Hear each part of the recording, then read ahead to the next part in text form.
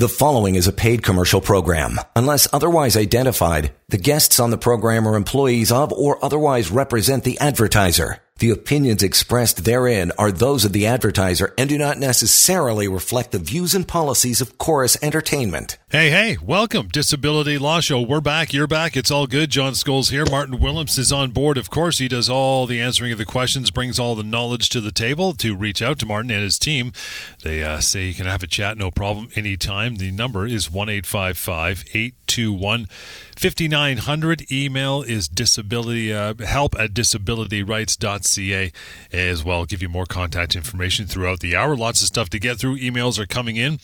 And want to talk, Martin, off the top here, some stuff you sent me on fibromyalgia as it pertains to fibromyalgia LTD claims. Fibromyalgia technically meaning muscle pain. It's a symptom. It's not a diagnosis. But either way, it is debilitating. And is it a disability? It's a good question, and it's a question that we get a lot. These days, I would say in the past few years, it's been more accepted in, I suppose, the medical community as well, and with some insurers, that fibromyalgia is indeed a disability. Yeah. So as you said, it's not necessarily an illness, it's more a syndrome. So quite often you would hear people say it is a diagnosis by exclusion because you would have had various other conditions investigated. Mm-hmm. But it is real. It is accepted to be real. It is being accepted by the courts to be real. It has been accepted by the courts that it can be disabling. So the question, is fibromyalgia a disability? It's a condition that can be disabling, not for everybody, but for some people, right? So you would find, same with other conditions. Some people can work with multiple sclerosis. Some people can work with psychiatric illnesses like depression and anxiety.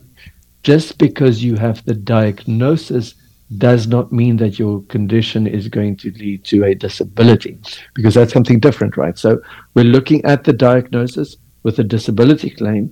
The most important thing is functional impairment. What are the restrictions and limitations that would prevent you from working because of the diagnosis? So again, to answer the question, yes, fibromyalgia can be disabling and has been recognized by insurers and the courts as a potentially disabling condition. So what does one do if they've been diagnosed with fibromyalgia and unable to work and have my claim approved?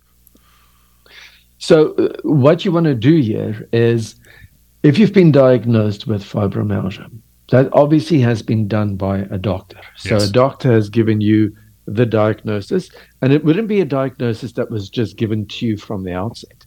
Various investigations would have been happening, right? So you've gone through various investigations. You may have had visits with specialists. You may have seen a rheumatologist or a physiatrist, people who are somewhat qualified in looking into these conditions. So if you now have the diagnosis, and clearly you would have this diagnosis because you're suffering from certain symptoms, and now it may be that it has become so severe that you cannot work. Now you're wondering, I've heard about this fibromyalgia. I've heard about people, potentially insurance companies, and sometimes the people in the medical profession, sometimes even the courts, being cynical or maybe skeptical about the diagnosis itself. What should I do? Because I cannot work. I want to file for disability. How can I go about this and take the right steps to allow me the best opportunity to have my claim approved? And when this happens, at this point, it's best to be proactive. So I use the example that I use almost during every show. If you have a doctor who's given you a diagnosis of depression, writes on the form, my patient has depression, they cannot work, your claim will be denied. Same thing with fibromyalgia. If you're just going to write there, fibromyalgia, my patient cannot work, it's going to be denied. What is the functional impairment? What are the restrictions and limitations?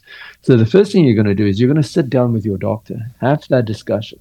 Does your doctor support that you cannot work, that you cannot perform the duties of your own occupation?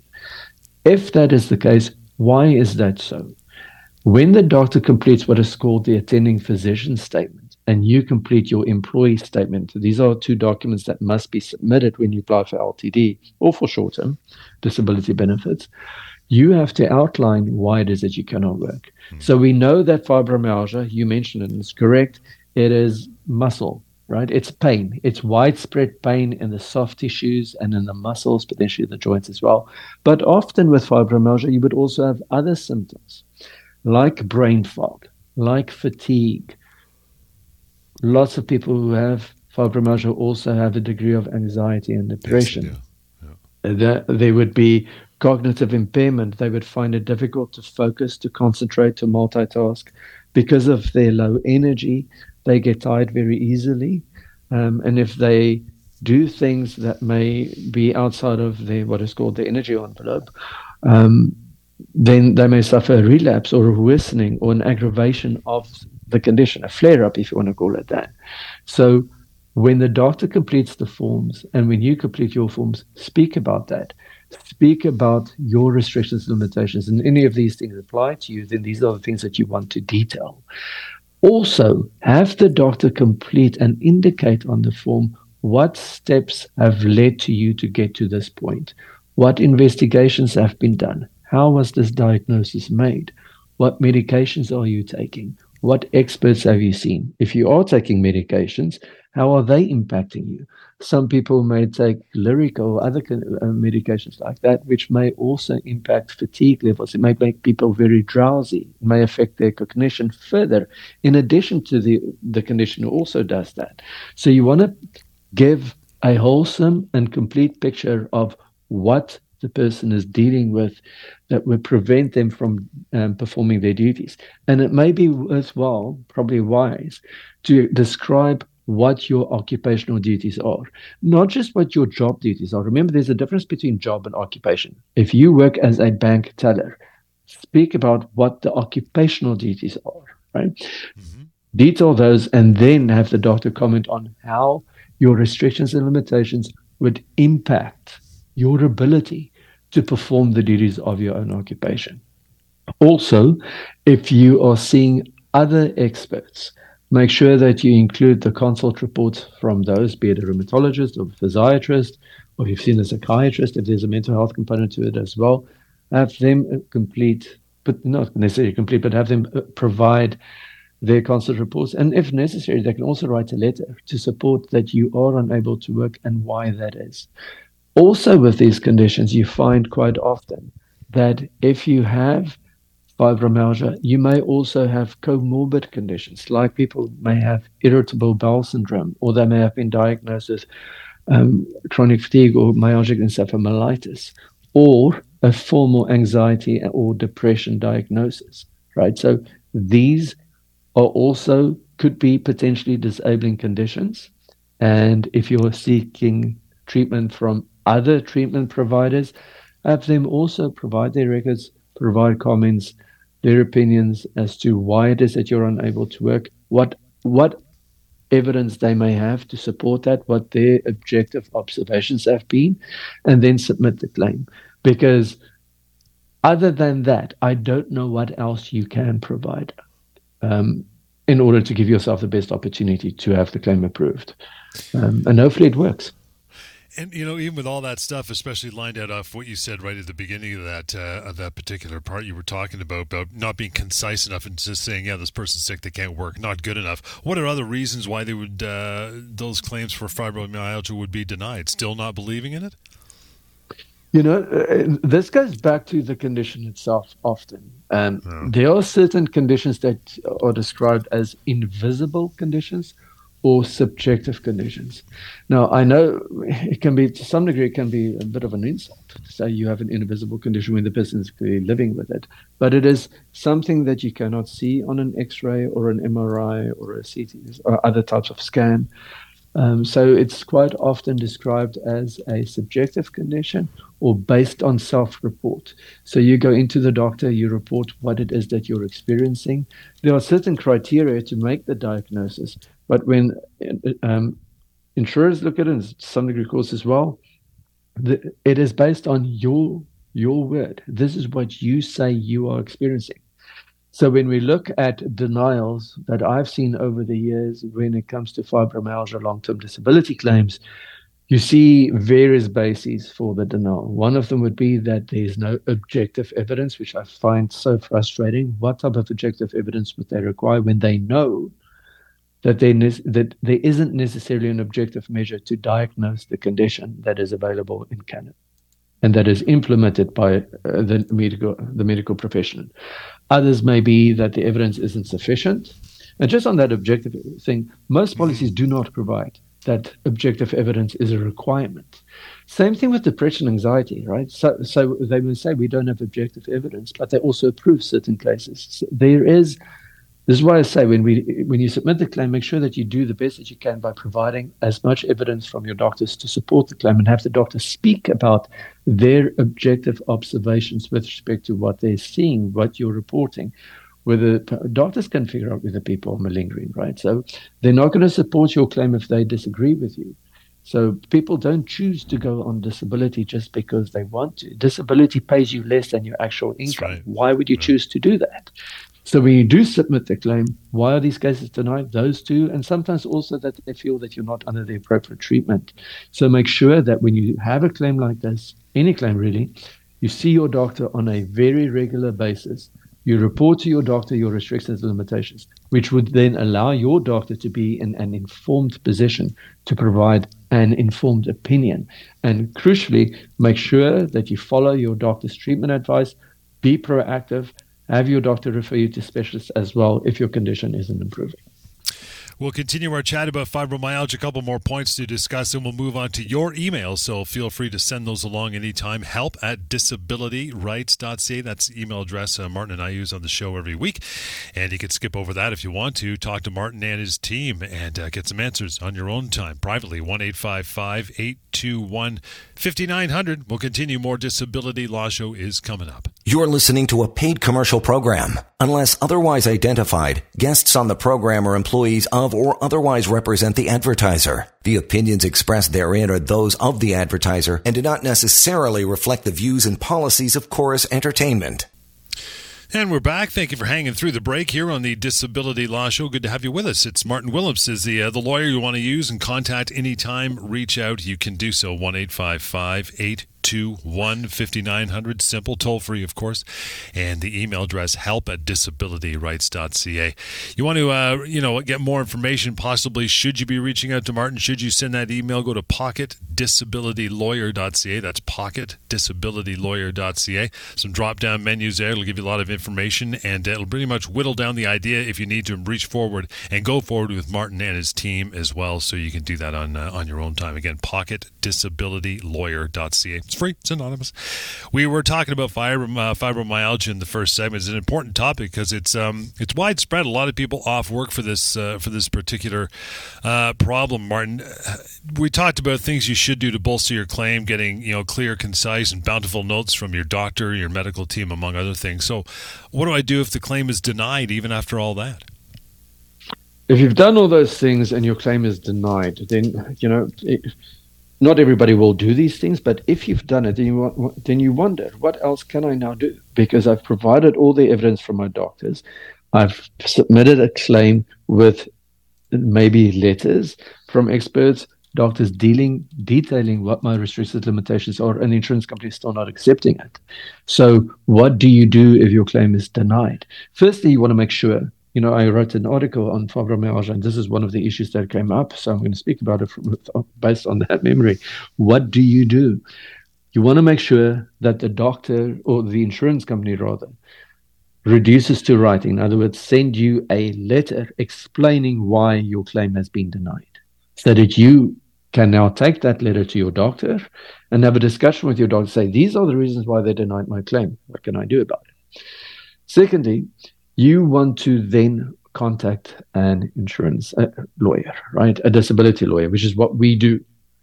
I personally have, and I know my team has as well, represented people with denied long-term disability claims when they've been living with fibromyalgia. Fibromyalgia is the reason why they cannot work. The insurance company has denied the claim. Now, remember, we've spoken about this before. If you submit a claim for a for disability. So you want to be paid LTD benefits. You're not working now. You're not receiving an income now. Your condition is such that you cannot work. So it's not a pleasant position to be in. You're suffering. You're struggling. You're dealing with these issues like brain fog, anxiety, depression, having difficulty to focus. Any anxiety or further stress will likely increase your symptoms, right? It has that potential. So if you're living with these conditions and now you've been denied, clearly your stress is going to increase, because now the hope of having financial security has been taken away. So that increases the stress and the anxiety. And now you have to figure out how to deal with this denial. So you can contact any disability lawyer, but this is what we do. And we represent clients throughout Canada, other than in Quebec and the territories. We've got offices in BC, Alberta, and Ontario. So if you've got a denial from insurance company, not just based off fibromyalgia, but any condition, you want to get in touch with us and have a discussion as to what your options are, right? We will review with you the denial letter.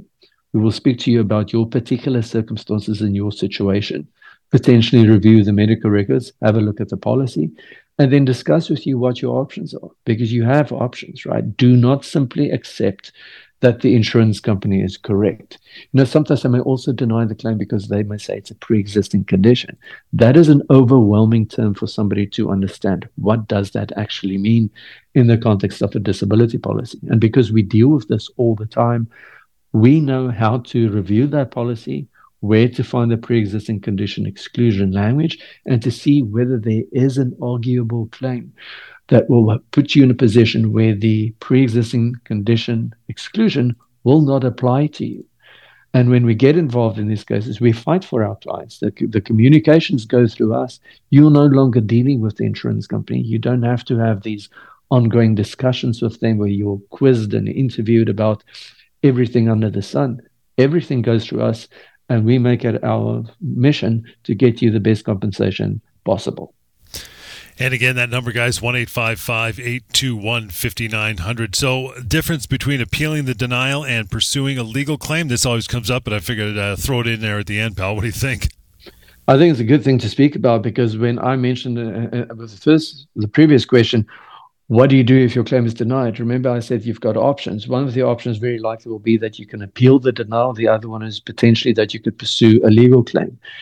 Appealing the denial is, if you've done all the things that I've already mentioned, you should do. Again, what more can you do? Go back to your doctor, get your doctor to write another letter. If you didn't do that before, then that probably is what you should do, if you're deciding to pursue that process. But remember, if you do proceed with an appeal, that appeal just goes directly to the same entity that denied your claim in the first place. It's not an independent body that reviews it. It's the same entity that already dismissed your doctor's opinions and already decided that they're not accepting them. So you have to wonder where that will go. With respect to pursuing a legal claim, again, that is what I said we do. We represent our clients where it all goes through us. And we make it a priority to get the best resolution that we can for our clients while they can focus on their treatment. Now, one other thing to be mentioned here is when you have a claim that has been denied, people get confused about this often, because the denial letter will speak about various timelines. One of them will say that you've got so many days to appeal the decision, and you can do it no later by this particular day. And then further down in the letter, it will say that remember that there is a specific timeline called the limitation period within which you can pursue a legal claim, and go look at your insurance act. It depends on which insurance company you're dealing with as to how they will explain to you what the limitation period is. And if you don't deal with these things every day, you're going to be very confused, because you won't understand what is the timeline to appeal and what is the timeline to pursue a legal claim, or what is the limitation period. So in a nutshell, this is what it is. If the insurance company is saying to you, you've got certain, like 30 days, 60 days, 90 days, whatever it may be, to pursue an appeal or to submit an appeal, that's what they're referring to, is this process where you're engaging with the entity that denied your claim to try and convince them that they actually made a mistake. Whereas pursuing a legal claim, speaking about the limitation period, that is the timeline within which you can file a lawsuit, a legal claim. And that timeline The question is always, when does it start to run? In most provinces, it starts to run from the date that they denied your claim or from the date that you received your last payment, if they did pay you for a period of time. For the most provinces, well, I think for everybody really, it is 2 years. Big question, when does it start to run? But 2 years. And most importantly, if you engage in the appeal process, do not think that the timeline to file a legal claim is suspended or interrupted because of that appeal process. It isn't. The moment that that claim is denied, the limitation period starts to run, and it continues to run regardless of whether you're appealing once, twice, or 3 times. And you have to make sure that you do not miss that timeline to pursue a legal claim, the limitation period, because if you do, you very likely will be out of time to pursue a legal claim, and you could end up getting nothing. So the message here is, if your claim is denied, make sure that you reach out to us and have a discussion with us as to what your options are and when these timelines start to run and what they mean specifically in your particular claim. All right, good stuff. Let's move on to some email. Martin, first one up says, guys, if I'm on LTD and my group LTD plan from work covers 75% of my pre-disability income and they have an all-source maximum at 85%, if I have a separate personal disability plan that I've been paying the premium for years prior to acquiring a group disability plan from work, if the personal disability plan covers a top-up amount, that would make my monthly coverage reach approximately 100% or my pre-disability income. Is that allowable, or does the group disability plan have the right to deduct the amount from my monthly pay to not reach over 85% of that pre-disability income? They're separate plans, though, and I have the personal disability plan prior to the group disability plan. Kindly enlighten me on this. Thank you. So, obviously, Martin, they like the one that they pay for because it's top up to 100%, right? Yeah, so this is interesting. If you did not have the group policy, then you would have obviously the individual one, and there would be no offsets theoretically, other than certain things that the policy may provide. As with everything, I always say to everybody who asks me questions about these, which may be more technical, you have to go back to basics, which means you have to look at the wording of the policy. So in this case, there's a group policy and there's an individual policy. Does the group policy allow the group insurer to deduct a certain amount in excess of things like CPP and etc. with respect to benefits that may be payable through the individual policy? You have to look at the wording of the policy.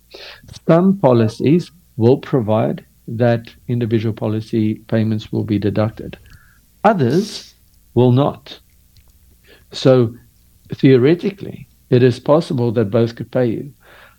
Most policies will have language under a heading called reintegration or integration of benefits. Okay. So it's not a question that I can answer by simply looking at what has been sent to us. What I need to do is have a review of the actual policies.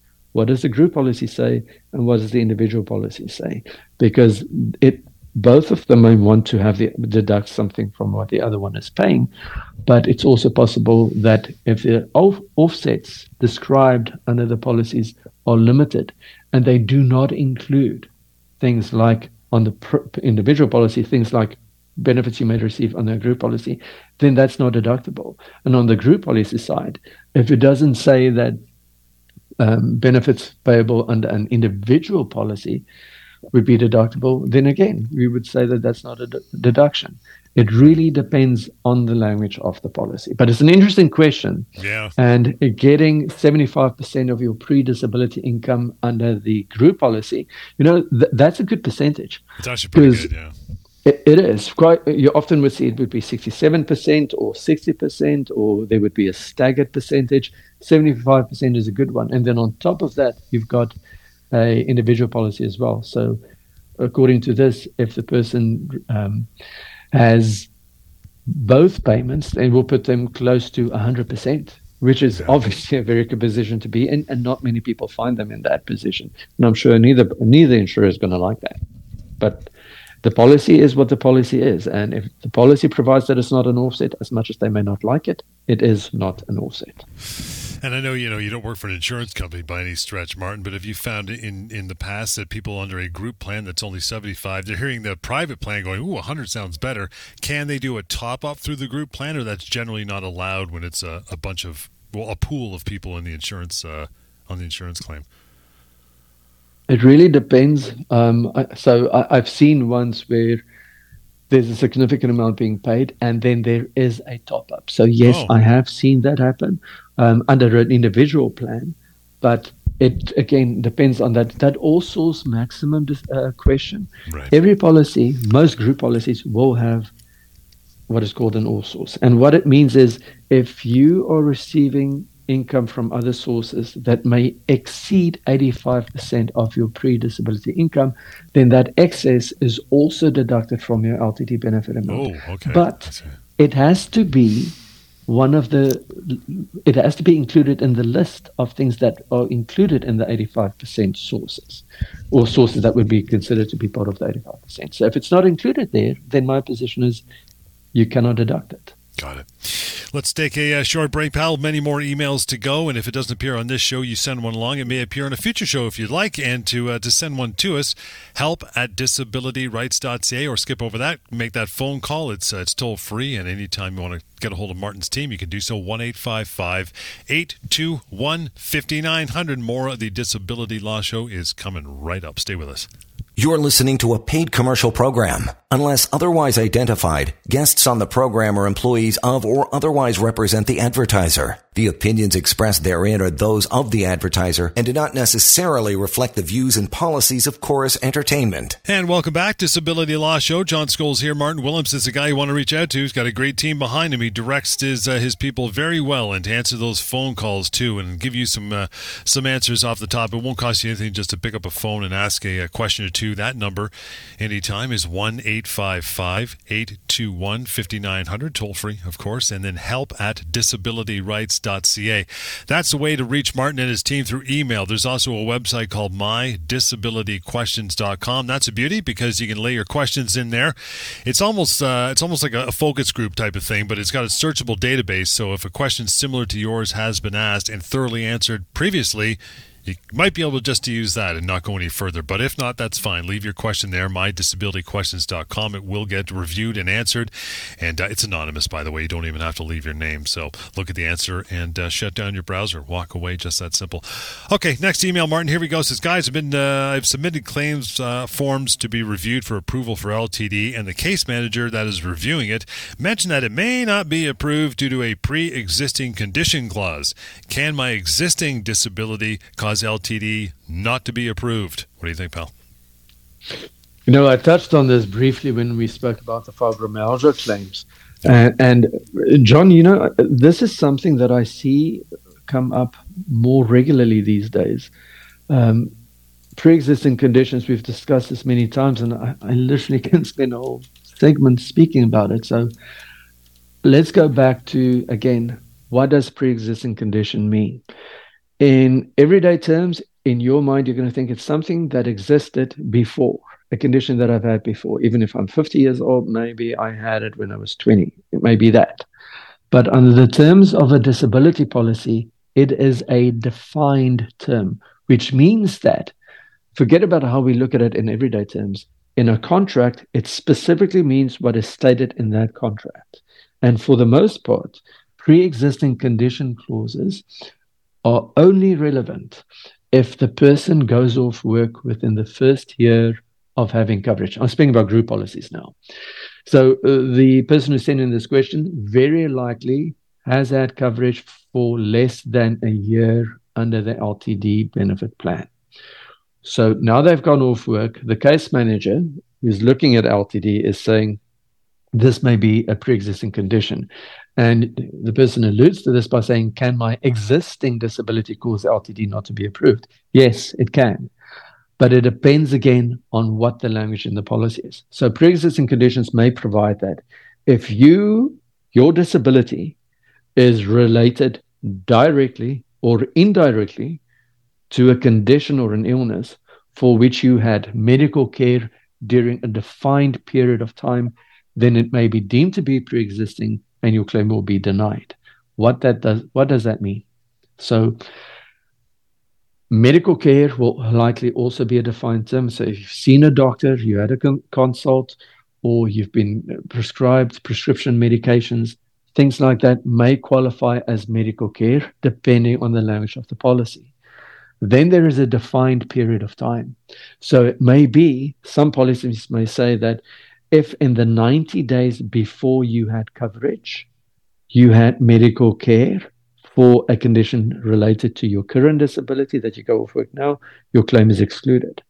Others may say, if there is a 13-week period from the day that you've had coverage, or at least 90 days before you had coverage until the day that you go off work, if there's any moving 13-week period or 90-day period during which you did not receive medical care for that pre-existing condition, then it is, if you haven't received, then it is not pre-existing. So it really depends on the language of the policy. So for this person, can they deny your claim based on a pre-existing condition? Yes, they can. But will it mean that they are correct when they do that? Yeah.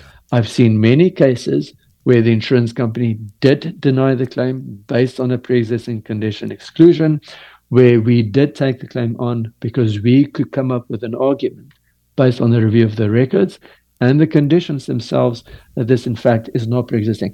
Remarkably, I've seen, I think I spoke about this in another show, I've seen cases where the insurance company misapplied their own pre-existing period, where they may have said, we're looking at the 90 days before to see if you'd had any treatment during that. And if you did, then we're going to deny your claim. When the policy actually said the 90 days before the effective date of coverage, as well as the 90 days after the effective date of coverage.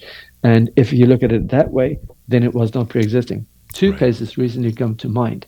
So please don't accept, if an insurance company denies your claim based on a pre-existing condition, that their decision is correct and then it cannot be disputed. In some cases, they are correct. I mean, we have to be clear about this. Some cases, there is nothing to do. But in others, there may be an argument to be made. So please, if you have your claim denied based on that, reach out to us and we can review it with you. And again, that email is a good start, but the phone number to carry it further, 1-855-821-5900. Grab another email here. Martin says, Martin, can I be taken off my LTD if I don't get work by a certain time? The psychologist they have working for them said this will happen. I trusted her, and I'm not ready to go back in a month. I told her I needed help with skills and motor function as well as pain every day. I'm feeling stupid for trusting her. I feel like I'm being set up to fail. What do you think? I think the first thing that you do, because this person is being paid by the insurance company and probably the focus is return to work focused or work hardiness, right? And this may not be the appropriate treatment that you have to engage in at this point. Maybe, but maybe not. First thing you do, you're going to go to your doctor, and I hope you've been seeing your doctor on a regular basis. Discuss with your doctor what the insurance company is wanting you to do, that they're expecting that you do return to work within a month if they've given you a specific deadline. Is it a gradual return or is it a full-time return? It depends. Have your doctor look at the evidence that has been that there is now, see what the psychologist is saying, and if your doctor disagrees and supports you in what you're saying, that you are not ready to return to work, that you do need help with skills and motor function as well as pain that you're experiencing every day. I'm not sure how the psychologist is dealing with that. You may have other treatment providers involved. So as with everything, have your doctor step in here. If you're not ready to return to work, have your doctor reduce that to writing, submit it to the insurance company. If they've come up with a graduated return to work plan, have your doctor review that. And if the doctor doesn't agree, have the doctor put that in writing, send it to the insurance company. And if they do deny you, as with all these questions, please reach out to us and we can discuss with you what your options are. All right, a few minutes to go. We'll try to get to another email or two. In the meantime, reach out by phone when we're done, 1-855-821-5900. This is the Disability Law Show, and it continues in a moment. Stay with us. You're listening to a paid commercial program. Unless otherwise identified, guests on the program are employees of or otherwise represent the advertiser. The The opinions expressed therein are those of the advertiser and do not necessarily reflect the views and policies of Chorus Entertainment. Disability Law Show is what you're listening to. To reach out to Martin Willems after the show is done, feel free to do so. You'll want more of a private conversation. I get it. 1-855-821-5900 to do so. The email address we use each week, and you can use it as well. Might not appear on the show. Maybe you don't want it to. That's fine. help@disabilityrights.ca is that email address. Next one up here, Martin. Let me flip through some. This one's short and sweet. Can LTD legally ask me questions about my religion? Well, that's an interesting question. So when you have a disability claim, and it may have been approved or may not yet have been approved, insurance companies, through their case managers, often have what is called functional telephone interviews, where the case manager may phone you and have a discussion with you. And I've seen some of these discussions last 45 minutes, an hour and a half, where they're asking you lots and lots of questions. They may ask you, why did you leave work? What type of work did you do? What your condition is, what treatment you're getting, what doctors you're seeing, and what you do on a regular basis. Describe what the average day is. Do you socialize? Do you go to other places? So in that context, can they ask you what your religion is? I don't think that's relevant, and I don't think they should be asking that question. But if somewhere it may have said what the religion is, and they may ask you, are you attending church, for example, or if you're going to mosque, whatever it may be, in terms of function, right? Because that's why they're asking you these questions. Do you socialize? Do you go to the movies? Do you read books? Do you drive your children to school if you've got children? Do you go grocery shopping? Things like that. It does come up, but simply asking you what your religion is, I don't think that's appropriate. And I don't see that there would be any concern if you would say, I'm not prepared to discuss that, and it's none of your business. But it really depends on the context of the question. Let's move on to another one. That makes total sense, by the way. I don't know why they would need to know that. But Martin, in 2018, I suffered from a severe psychotic episode and was diagnosed with schizophrenia. In the last year, I've been pretty depressed about work due to a change of teams. The new team is technically more challenging, and combined with my cognitive decline from my mental illness, it made work very stressful. I'm not able to focus well, have poor memory, and have a hard time retaining new information. In August of this past year, I started having suicidal thoughts, went to the doc and was told to take time off work. I'm currently on short-term disability for my depression and have applied for long-term, and I'm still waiting on my psychiatric treatment plan.